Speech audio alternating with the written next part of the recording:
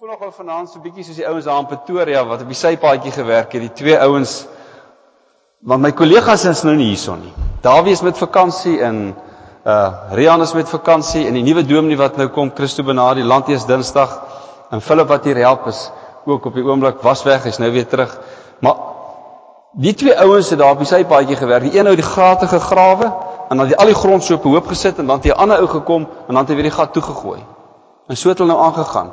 En een ou het na hierdie twee ouens so gekyk wat so werk. Hy sê, "Nou wat doen julle? Jy sien die een ou grawe die gat en die ander gooi die grond terug." Hy sê, "Ja, daar's 'n bietjie van 'n probleem. Die een wat die boom moet plant, hy siek hierdie week."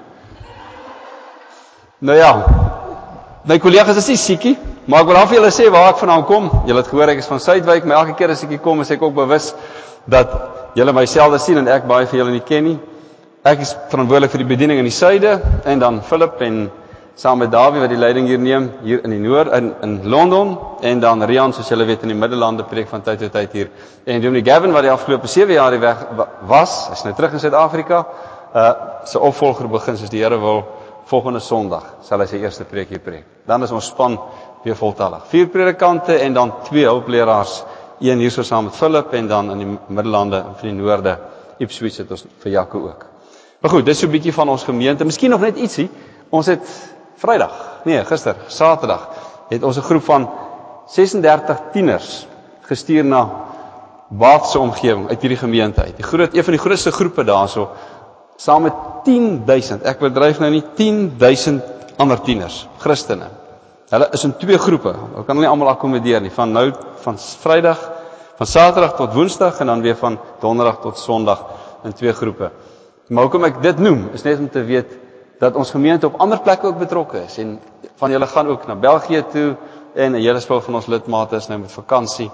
Maar die Here is besig om deur die min of meer 5.000 lidmate, op 'n besondere manier, ook sy woord in hierdie land te versprei. Maar ek gaan saam met jou vanaand stil raak, en ek het so 'n paar skyfies gebring, wat op die 3 preker sal kom, maar voor as dit doen, ek net seker maak, daar is so 'n blaadjie, wat ek uitgedeel het. Hulle sê mos nou 'n dominee, as jy 'n definisie van 'n dominee wil kry, dan is hy, in die week is hy onsigbaar, jy weet nie waar hy is nie, en op Sondag is hy onverstaanbaar. Nou, om seker te maak, julle my ten minste verstaan, as jy my nie vanaand mooi hoor nie, het ek vir julle so 'n blaadjie gegee, met al die teksverse en die teksverwysings daarna. Ek het nie die langskrif gedeelte wat ons nou gaan lees uit Matteus 20, 19 en 20, het ek nou nie afgedruk nie. Maar as jy my preek vanaand wil verstaan, moet jy weet wat ek die afgelope week ervaar het. Want dit sal ietsie vertel van hoe ek gekom het tot waar ek nou is. Ek het hierdie prentjie van die 2 spoorlyne het ek vir julle opgesit. Want dit is hoe ek glo, op my ervaring, dat 'n mens se lewe is. Daar's hierdie 2 kante. Daar's hierdie kant waaroor jy sterk voel, waar dit goed gaan met jou, waaroor jy gelukkig is, en dan is daar hierdie ander kant, die swak kant, die teleurstellings. Daar's die dinge waarop jy trots is, en waaroor jy kan regtig jou kop optel. En dan is daar tye waar daar groot seer is, groot hartseer is, groot onsekerheid is.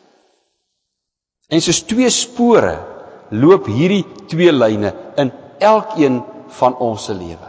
Soms as jy so vorentoe kyk, dan lyk dit so amper asof hierdie spore by mekaar uitkom daarvoor, asof dit net 1 spoorlyn is, so ver as wat jy gaan, en dan oorheers dikwels die negatiewe. Daai dwarsbalke tussen die spore herinner ons daaraan dat hierdie 2 is met mekaar verbind.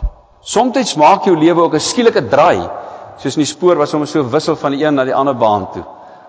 En dan wonder jy soms, op watter spoor is ek nou?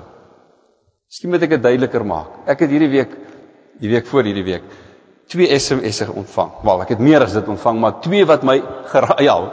Hoopelik dan was ek nie so eensaam nie, daar's net 'n paar ouens wat aan my dink. Maar 2 regtig baie ingrypende SMS'e. Die een is 'n wonderlike SMS van 'n pa en 'n ma wat sê, ons het 9 maande gewag, die Here het ons gebede verhoor, ons eerste klein ding is hier. Nou ja, ek weet, hulle praat hulle eerste en so, hulle beplan seker nog meer, maar dit was hulle groot vreugde. Na 9 maande was die lewe in die huis. Maar ek het ook 'n SMS gekry van Otto se ma wat gesê het, die engeltjies het vir Otto kom haal. En miskien moet ek vir julle Otto se storie vertel. Otto was een van die eerste lidmate wat ek hier in die gemeente leer ken het. Hy is nou 5 jaar hier. Ek was al so 1 jaar hier toe hy gebore is.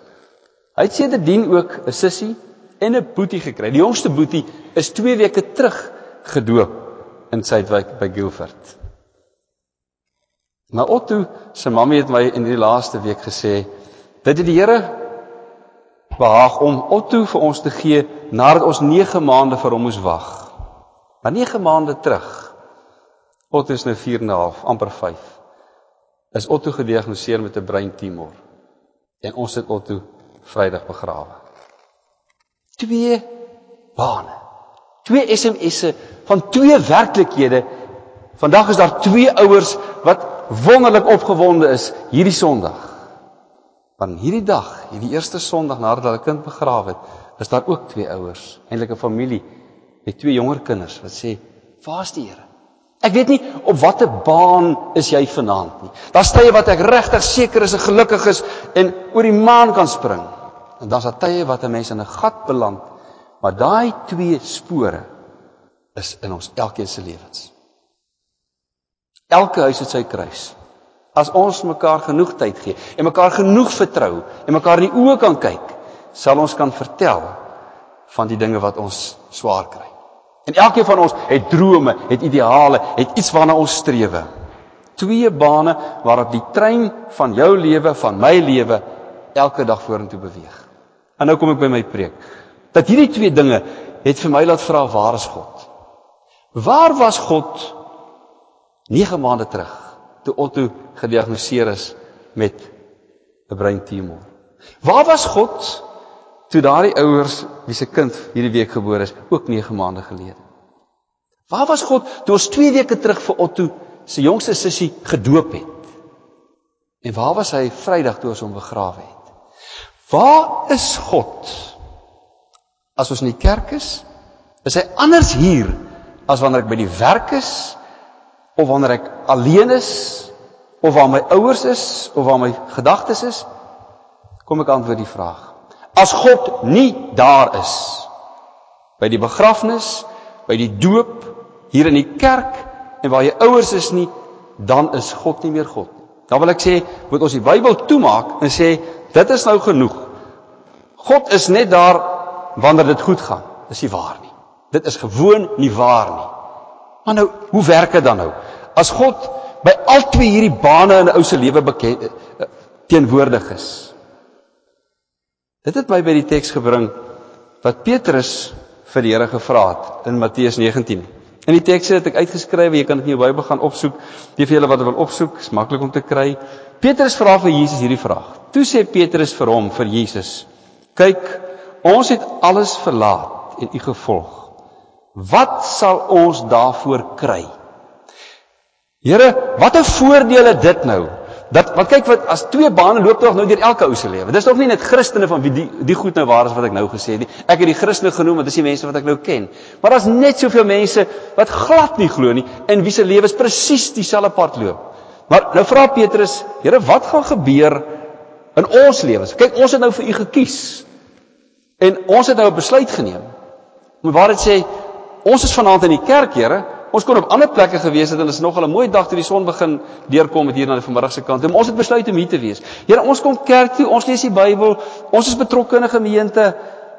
Ons ken U, ons aanbid U. Maar Here, wat gaan ons daarvoor kry? Gaan U ons anders behandel as ander mense? En nou kom die Here Jesus se antwoord, en dis die gedeelte wat ek saam met jou gaan deurgaan. Hy sê, kyk, dit gaan nie anders wees nie. Jy gaan nie meer geld hê nie, jy gaan nie ryker wees nie, jy gaan nie meer gesond wees nie, maar ek gaan vir jou 3 waarborge gee. 3 waarborge sê die Here, waarmee gelowiges deur hierdie lewe gaan. En kom, die eerste een is maklik. Dis die waarborg wat die Here Jesus dadelik in antwoord vir Petrus sê, vers 29. En elkeen wat ter wille van my naam afgesien het van huise of broers of susters of vader of moeder of kinders of grond, sal 100 maal soveel ontvang en die ewige lewe as erfenis kry. Die eerste waarborg, sê die Here, vir 'n gelowige is om te weet, daar's 'n ander werklikheid. Daar's 'n ewigheid en jy het die ewige lewe van God gekry in Jesus Christus. Nou sê jy, ja, wel, dis nou wonderlik om dit nou te weet, maar wat maak dit nou verskil as ek my kind, soos daai ouers op 5-jarige leeftyd moet begrawe? Wat 'n verskil maak dit, dat God sê, ek gee vir julle die ewige lewe. Kom ek help jou, kom ek dink saam met jou. God sal daarmee vir ons sê, hierdie waarborg het jy, dat hierdie lewe is nie die laaste nie. Hierdie lewe is 'n stasie langs die spoorlyn, maar daar gaan nog baie in die pad vorentoe wees stasies, want daar is 'n finale afspraak, 'n finale stasie in die lewe hierna. Met ander woorde, daar's 'n ander dimensie. Die Engels sê, there's more than meets the eye. En hierdie beeld sal dit miskien vir jou duideliker maak. Die beeld wat ek van 'n ysberg wat ek hier afgedruk het vir julle. Die lewe is daai stukkie daarbo, dis daai 10%, dis wat jy sien. Maar daai ewigheid is die 90% wat jy nie sien. En die twee goed is onlosmaaklik aan mekaar verbind. 'n Gelowige sien bo die lyn en onder die lyn. Iemand wat in God nie glo nie, sien net bo die lyn. Dis waar dit begin en dis waar dit eindig. Maar die grootste werklikheid is dat God hierdie werklikheid met 'n ewigheid ondersteun in jou en in my lewe. As ek daai perspektief het, dan staan ek by die graf, dan is ek hartseer. Dan staan ek by die geboorte van my kind, dan staan ek by die droom wat realiseer, dan staan ek in daai donker gat. Maar ek weet, daar's 'n ander werklikheid. 'n Werklikheid van God, wat hom nooit van my losmaak. Ek hoop verder in die preek gaan dit duidelik word. Maar dis die een waarborg wat jy het. Dis iets wat 'n ongelowige glad nie sal verstaan nie. Dat God 'n ander werklikheid vir ons gee. Maar nou gaan Jesus verder, en nou gaan vertel hy vir hulle 'n gelykenis, om dit nou eintlik te illustreer, want daar's nog twee ander werklikhede, twee ander waarborge, wat in hierdie lewe vir ons enorm belangrik is. Die een is om te weet, daar's 'n ewigheid, daar's 'n bestemming waarheen ek gaan, die trein hou nie hier op nie, hy loop verder. Hierdie krisis is eintlik maar een van die baie stasies langs die lewe. Hierdie hoogtepunt is maar een van die baie. Dan vertel hy 'n gelykenis, wat ek nou saam met julle gaan lees, in Lukas 20. En nou, miskien moet ek net voordat ek sê Lukas 20, Matteus 20. Voordat julle hierdie gelykenis lees, moet ek eintlik 'n storie vertel wat in ons huis gebeur het. Dit is nog wel 'n komiese storie. Dis 'n tipiese Suid-Afrikaanse storie. Ek weet nie wie van julle daar in Pretoria, maar dit is in die Kaap is dit maar net so, in Bloemfontein in die Vrystaat sit ook maar so, en ander plekke is dit ook maar so.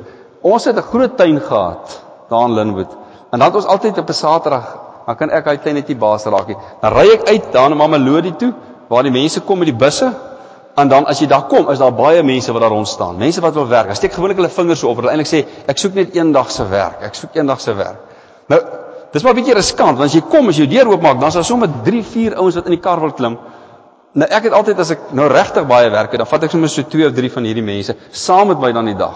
Maar dis nou bietjie onseker, ek het die dag weer 3 mense in die motor, en die ander ouens wil nog klim, ek sê nee, ons kan nou moet ons ry. Maar, nou het ek aan my eentjies ry tot by die huis, die dag, en dan breek ek aan bietjie die ys, ek hoor wat hulle name is, en ek kan so bietjie van ek al oppraat, en die myne dit geleer, en dan vraag ek wel, Inila Gamakawena, dis nou so min of meer, wat is jou naam? En dan is die interessante, altyd het hulle Bybelname, en die ou sê, hy is Petrus. En ek sê, Petrus van die Bybel, nou vertel ek so bietjie, en breek maar die ys, en die vraag vir die tweede ou, en jou naam? Hy sê, hy is ook Petrus.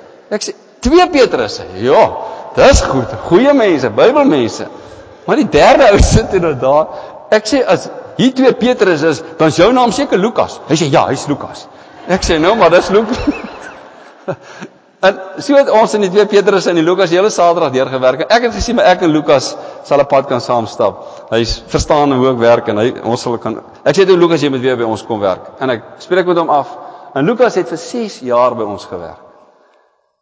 En toe op 'n stadium toe kom Lukas, hy sê, hy moet nou 'n brief kry vir sy plek waar hy nou werk aansoek gedoen, of liewerste vir 'n huis wat hy moet kry en so. Hy sê, maar daar's net 'n bietjie een probleem. Ek sê, wat is dit? Hy sê, my naam is nie Lukas, ek is Petrus. ek sê, vir 6 jaar was jy Lukas. Ek sê, ook jy nie gepraat nie. Hy sê, nee, ek is bang, die Maruti het my afgelaai daar by die hoek. Ek sê, maar ek dink die storie is eintlik Jesus se verhaal. As jy die storie nou verstaan, kan jy nou presies, gaan ek nou saam met jou lees, wat hier gebeur het. Met die koninkryk van die hemel gaan dit, soos met 'n eienaar van 'n wingerd, wat vroeg in die môre uitgegaan het om arbeiders vir sy wingerd te huur. Nadat hy met die arbeiders ooreengekom het om hulle die gewone dagloon te betaal, stuur hy hulle om in sy wingerd te gaan werk.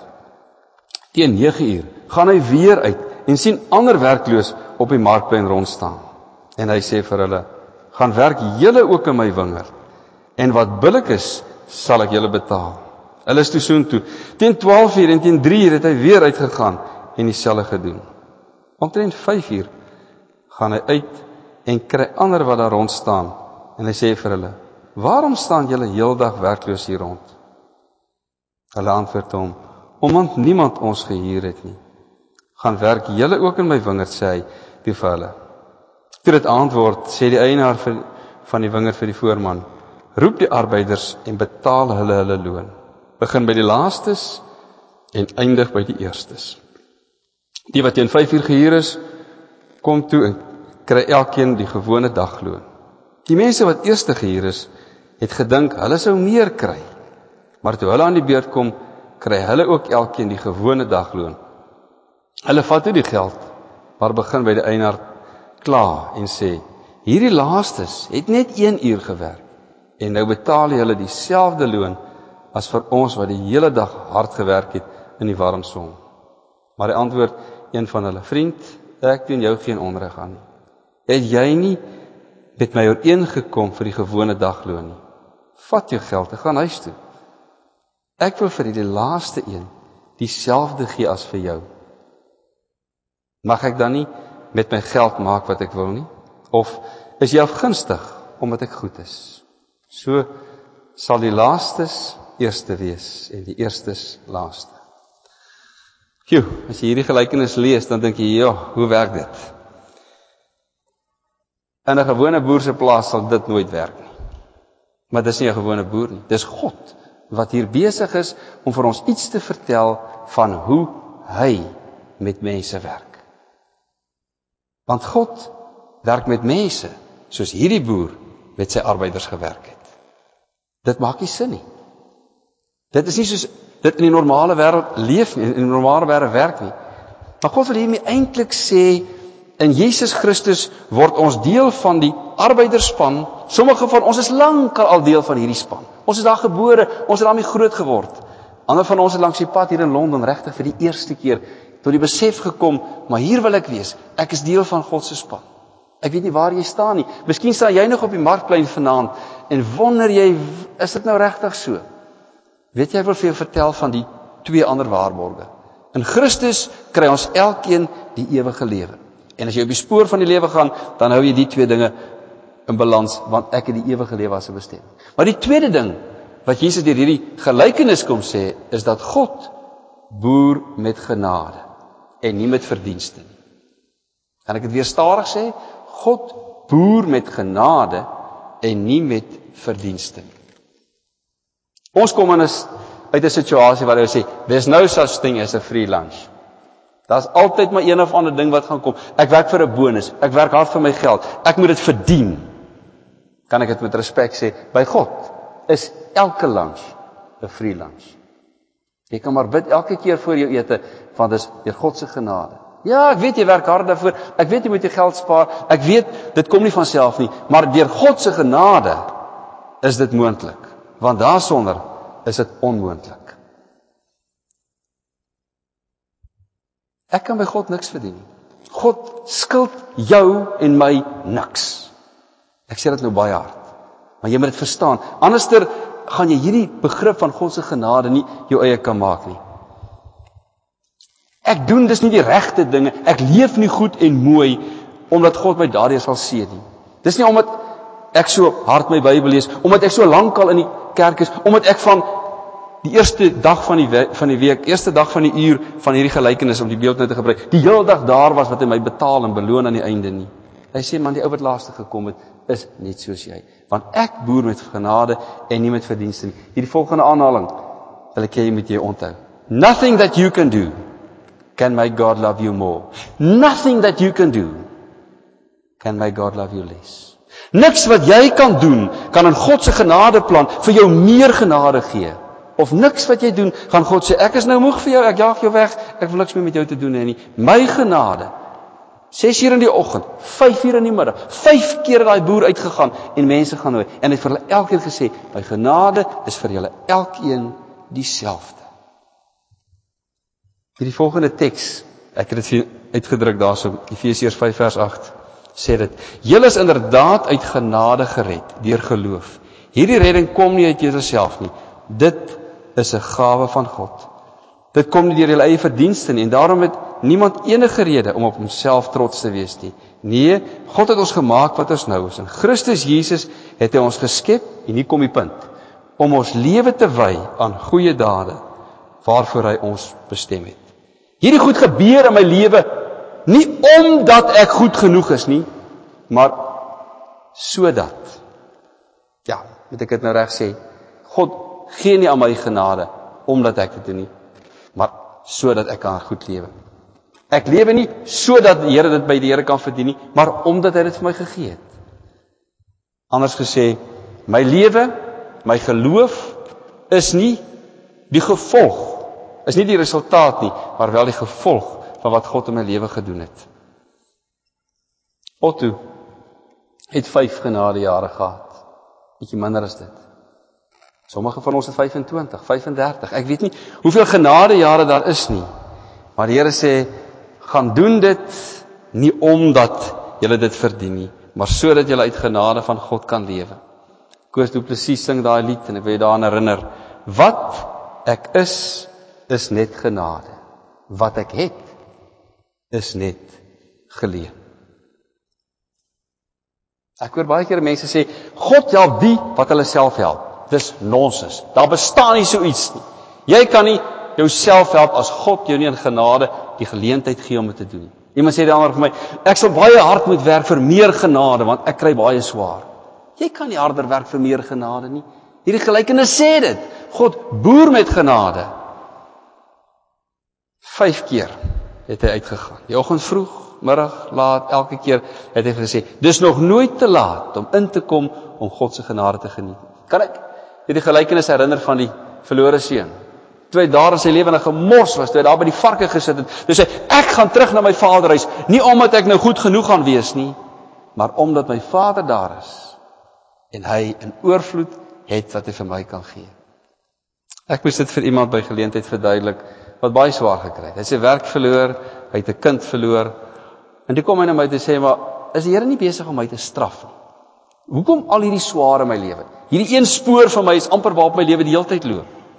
En toe lees ek vir hom Romeine, die gedeelte wat ek ook vir afgedruk het. Maar nou het die vryspraak deur God, waarvan die wet en die profete getuig, in werking getree. Dit is die vryspraak wat julle nie verkry het deur die wet te onderhou nie, maar deur in Jesus Christus te glo. God gee dit sonder onderskeid aan almal wat glo. Almal het gesondig en het nie deel aan die heerlikheid van God nie. Maar hulle word sonder dat hulle dit verdien, op grond van sy genade vrygespreek, vanweë die verlossing deur Jesus Christus. En toe ons hierdie teks lees, toe sê hy, met ander woorde, hierdie moeilikheid in my lewe, dis nie omdat daar verkeerde dinge is nie, maar omdat ek 'n pad met die Here moet saamloop. Hy is nie besig om my te straf nie. Ek sê, ja, dis waar. Dis waar, want God boer met genade. Dis jou tweede waarborg. Ek weet nie watter spoor, die diepste spoor is nou in jou lewe nie, maar nooit gaan God verder van jou weg wees, of nader aan jou wees nie, as soos wat hy daar is, elke dag, in elke situasie. Maar die Here Jesus het ook 'n derde waarborg gegee, waarin jy kan vashou. En dit is, dat God het vir elkeen van sy kinders ewe lief. Daar is nie so iets soos witbroodjies by God. Daar is nie so iets soos mense wat meer kry van God as anders nie. God stap met ons elkeen dieselfde pad. Of daai ou 6 uur begin werk het, en of hy 5 uur begin werk het, hy het presies dieselfde by God gekry. Dan sê hy, wag, ek dink jy het nou die ding mis. Ons is tog nie almal dieselfde nie. Dis waar. En daarom wil ek jy moet hierdie punt baie goed verstaan. Net soos ons DNA verskillend is. Dan moet ek nou sommer DNA. Iemand sê vir my, waarvoor is die afkorting vir DNA vanmiddag? Sê hulle vir my. Weet julle waarvoor dit is? National Society of Dialectics. Die wat dit nog nie snap nie, is dit nader en sneller tyd.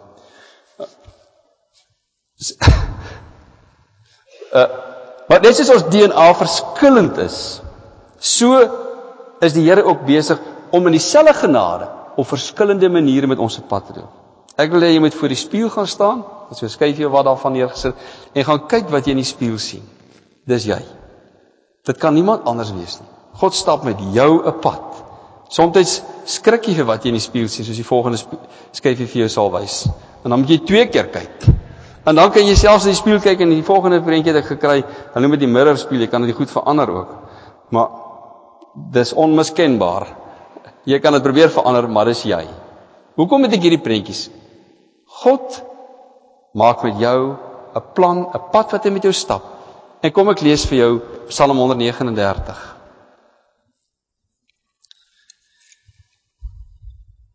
Dit weet ek seker, geen ween van my was vir u verborge toe ek gevorm is, waar niemand dit kon sien nie, toe ek aan mekaar gewewe is, diep in die moederskoot. U het my al gesien toe ek nog ongebore was.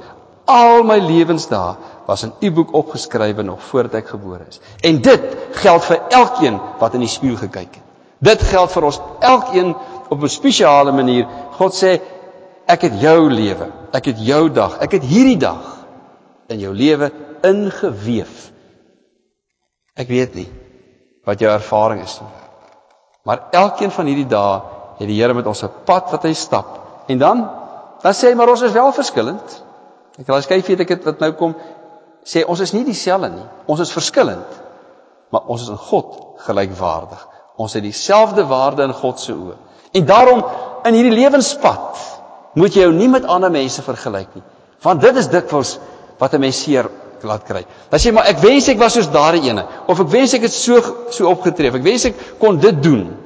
Jesus sê, maar kyk, of jy 6 uur die oggend begin het, of jy 5 uur vanmiddag begin het, dit maak nie aan my saak nie. Ek behandel julle dieselfde, julle is gelykwaardig in my oë, maar julle is verskillend. Net soos elkeen uniek is in God se oë, is daar 'n unieke verhouding ook vir jou, waarmee die Here met jou op pad stap. Ek weet nie. Soms maak hy maar net 'n draai in 'n mens se lewe, en dan wonder jy of God nog daar is. Wat het van God geword? Die spoorlyn het nou 'n skielike draai gemaak in 'n rigting wat ek nie gedink het dit sou gaan nie. Ek moes dit in hierdie week ook weer deurworstel. Toe ons uitstap uit daai begrafnisdiens, toe kom die ma na my en sê sy, maar waarom? Waar is die Here gewees toe hierdie dinge gebeur het? Ek sê, ek weet nie. Ek kan regtig nie vir jou sê nie. Maar een ding weet ek. Hy behandel ons elkeen op 'n eie besondere manier. Hierdie volgende teks wil ek hê met jou in jou Bybel gaan onderstreep. Want hy sê dit duidelik. Op 'n stadium het gelowiges in Sion, in Jerusalem, gewonder waar is die Here. En hulle het gesê, die Here het my verlaat. Die Here het my vergeet. En dan antwoord die Here, kan 'n vrou haar eie baba vergeet? Haar nie ontferm oor die kind wat sy in die wêreld gebring het nie. Selfs al sou hierdie onmoontlike ding kon gebeur, sal ek jou nie vergeet nie. Ek het jou naam in my handpalms gegevreer. Ek sien jou mure altyd voor my. Die Here sê, as jy wonder of die Here vergeet het, of hy jou anders behandel het, lees net weer hierdie teks. Onthou net weer hierdie gelykenis wat vir ons sê, maar Here maak nie 'n onderskeid nie. Hy het ons almal ewe lief. Hy gee ons verskillende gawes en verskillende geleenthede. Om die waarheid te sê, in die kerk is al die sitplekke dieselfde. Hier is die sagter sitplekke hier, sover ek weet nie. Ek dink hulle is maar almal ewe hard. Maar daar's nie spesiale sitplekke vir spesiale mense nie. So, as jy gewonder het waar jy in hierdie wingerd kan inkom, dis nie te laat nie. Daar's vir jou 'n plek. En jy hoef nie met ander mense te vergelyk nie. Dikwels kom mense hier en sê maar, "Sjoe, as ek sien hoe uitgesorteer en georganiseerd mense se lewens is, dan dink ek sal nie lekker hier inpas nie."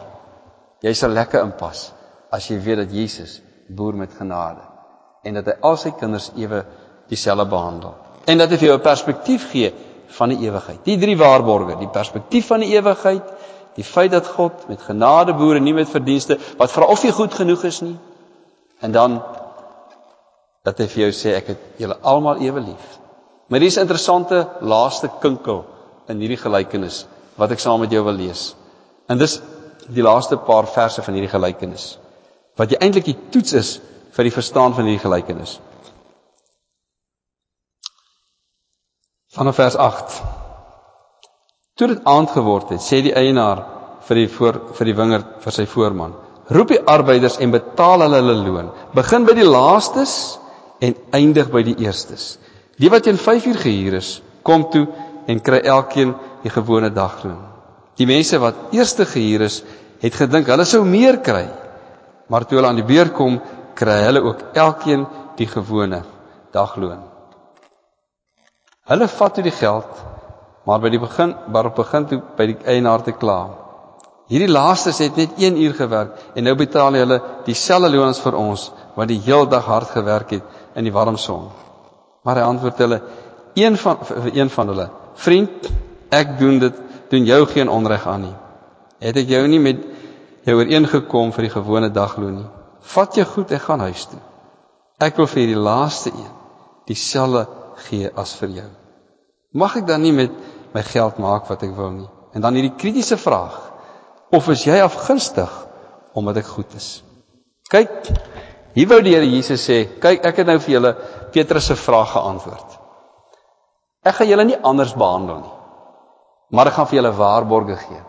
Dit sal nie met julle beter gaan, julle sal nie gesonder wees of ryker word of wat ook al nie, maar julle sal die waarborg hê van die ewige lewe. Julle sal die waarborg hê dat God nooit vir julle sal sê, maar wag 'n bietjie, eers wanneer jy goed genoeg is, kan jy terugkom, soos die verlore seun. Hy kon terugkom en na sy pa toe kom en sê, ja, ek is jammer. Ek het die kans verspeel. Maar God het vir hom gesê, maar kom, ek is bly jy's terug. En dan sê hy, ek behandel jou niks anders nie, elkeen van julle is dieselfde, al is julle verskillend in julle gawes. Maar dan kom die toets, of jy dit verstaan. Daarom het die Here Jesus gesê, betaal eers die laaste ouens eerste, en kyk wat die reaksie is van die eerste ouens. En toe was die reaksie, maar Here, u skuld my mos eintlik 'n bietjie meer as die ander ouens. Ek kom al 'n langer pad saam met u. En daarmee wil die Here Jesus sê, as jy weet dat God met genade boer, dat hy ons almal dieselfde behandel, gaan doen dieselfde. Gaan doen presies dieselfde, moet jy nie wag om te sê, maar ek sal eers daai een vergewe as hulle so en so gemaak het. Ek sal eers met daai mense weer kan vrede maak as hulle hierdie dinge wat hulle verkeerd gemaak het van die verlede. Nee, hoe het Jesus ons leer bid? Vergewe ons skulde, soos ons skuldenaars vergewe. Met ander woorde, die Here sê, gaan jy en gaan betoon jy genade. Ek weet nie waar jy dit sal moet doen nie. En ek gaan ook nie vir jou probeer sê nie, maar ek gaan vir jou 'n storie vertel uit die Suid-Afrikaanse konteks, wat eintlik vir my 'n wonderlike boodskap is van mense wat verstaan het, dat genade maak nie onderskeid wie die mense is nie. Dis ook min of meer die storieetjie wat ek net te begin vertel het. Daar's mense wat baie swaar kry, wat julle sal weet, wat die papiere bymekaar maak, ek vir al die kartonne, dan ry hulle mos so deur die straat en dan tel hulle op langs die sypaadjies en dan vat hulle na 'n plek toe en dan gee hulle dit daarin. Maar hulle doen dit gewoonlik met 'n trollie van die winkels. Nou dis nou 'n moeilikheid, want dis nou hierdie ouens se besigheid, hulle lewe, maar dan ry hulle met 'n Pick n Pay trollie of met 'n Checkers trollie en dan's daar moeilikheid en toe is daar 'n gemeente in Pretoria, eintlik 'n gemeenskap in Pretoria wat gesê het, maar ons sien hierdie mense kry baie swaar en hulle het nie regtig hierdie waantjies so goed wat hulle nodig het nie. En hulle kan dit nie self maak of koop nie. Toe gaan hulle toe ontwerp hulle 'n waantjie wat groot is met lekker wiele en so aan en verf op die kant God is liefde.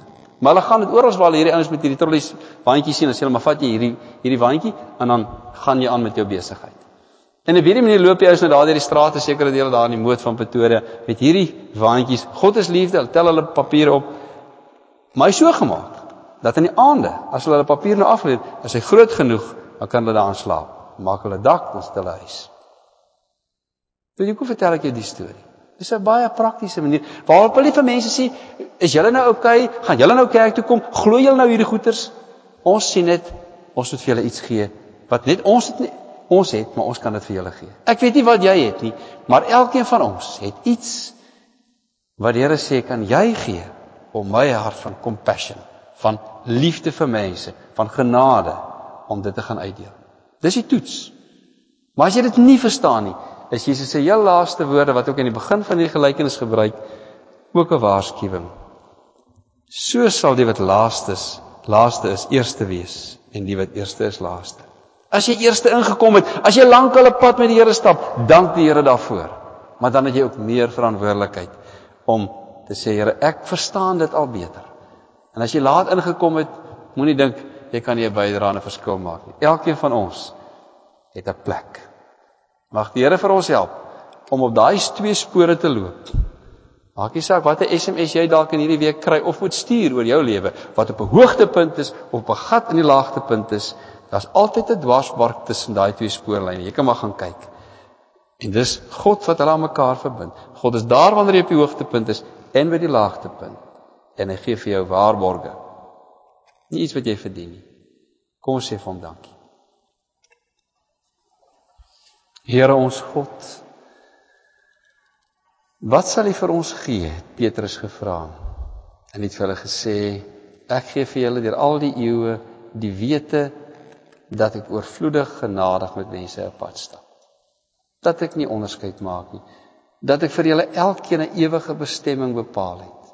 En soms is die een spoor so diep getrap, Here, dat ons eintlik vergeet dat U teenwoordig is oral. Ek het vanaand die behoefte, Here, om te bid vir hierdie groep mense wat hier sit. Ek ken hulle nie, Here, maar U ken hulle lewenspad. U ken die spore waarop hulle loop. U weet wat die afspraak is vir hierdie week. U weet van die groot besluite wat hulle moet neem. U weet van die verlange van mense wat nie hier is nie. U weet van die spanning onder die oppervlakte waarvan baie mense nie bewus is nie. U weet wat agter die masker in ons lewens aan die gebeur is. Ons kan vir U niks sê nie, dis ook nie nodig nie, Here, want U weet dit reeds. Dankie dat U vir ons van vroegmôre af, soos die gelykenis sê, tot laat in die middag, elkeen verskillend en tog dieselfde behandel. Dankie, Here, dat ons kan voorbereiding doen, ook vir hierdie gemeentes. Dink aan baie van ons lidmate, ook Dawie en sy familie, en Rian en sy familie, en ander mense, wat met vakansie is. Bring hulle veilig terug, om die volgende skof hier te kom aanpak. Ons bid vir die nuwe predikant, vir Christo, en vir Andy, Benadi, en hulle gesin wat kom, dat U vir hulle sal kom gebruik, en sal gebruik en toerus vir hierdie taak. Ons dink aan nuwe mense wat, soos elke jaar hier by ons kom aansluit hier in die tweede helfte van die jaar. Ons dink aan hulle wat terug gaan Suid-Afrika toe, of ander besluite moet neem. Dankie dat ons in ons reis nooit hoef stil te staan nie, maar kan weet, daar sal wel 'n volgende stasie wees. En solank dit God behaag, gaan ons op al 2 die spore deur U genade reis. Ek wil bid vir die aktiwiteite, Here, ons te lang afkondigingslys. Spesiaal dink ek aan die dankfees en die laaste reëlings. Dankie vir 'n bekwame span en mense wat bereid is om hulle gawes ook daar te gebruik op verskillende maniere. In hierdie hele gemeente bid ons, Here, dat U ons elkeen sal wys waar U ons wil gebruik. Dankie vir ons vir die voorregheid van selgroepe en wat daarvan kan deel wees in 'n geestelike familie. Dankie dat ons kan bid ook vir hulle wat nie hier is nie. Hulle wat seer het. Hulle wat onseker is. Hulle wat nog op die markplein staan en wonder, wanneer sal dit die regte tyd wees? Miskien kan ons 'n saadjie saai, kan ons 'n verskil maak. Dankie vir U groot liefde. Maar Here, wanneer ons misluk, vergewe ons asseblief. Maak hierdie nuwe dag, hierdie nuwe week, hierdie nuwe fase ook weer vir ons iets om deur U genade op trots te wees. Ons bid dit in die mooiste naam wat ons ken, die naam van Jesus Christus ons Here. Amen.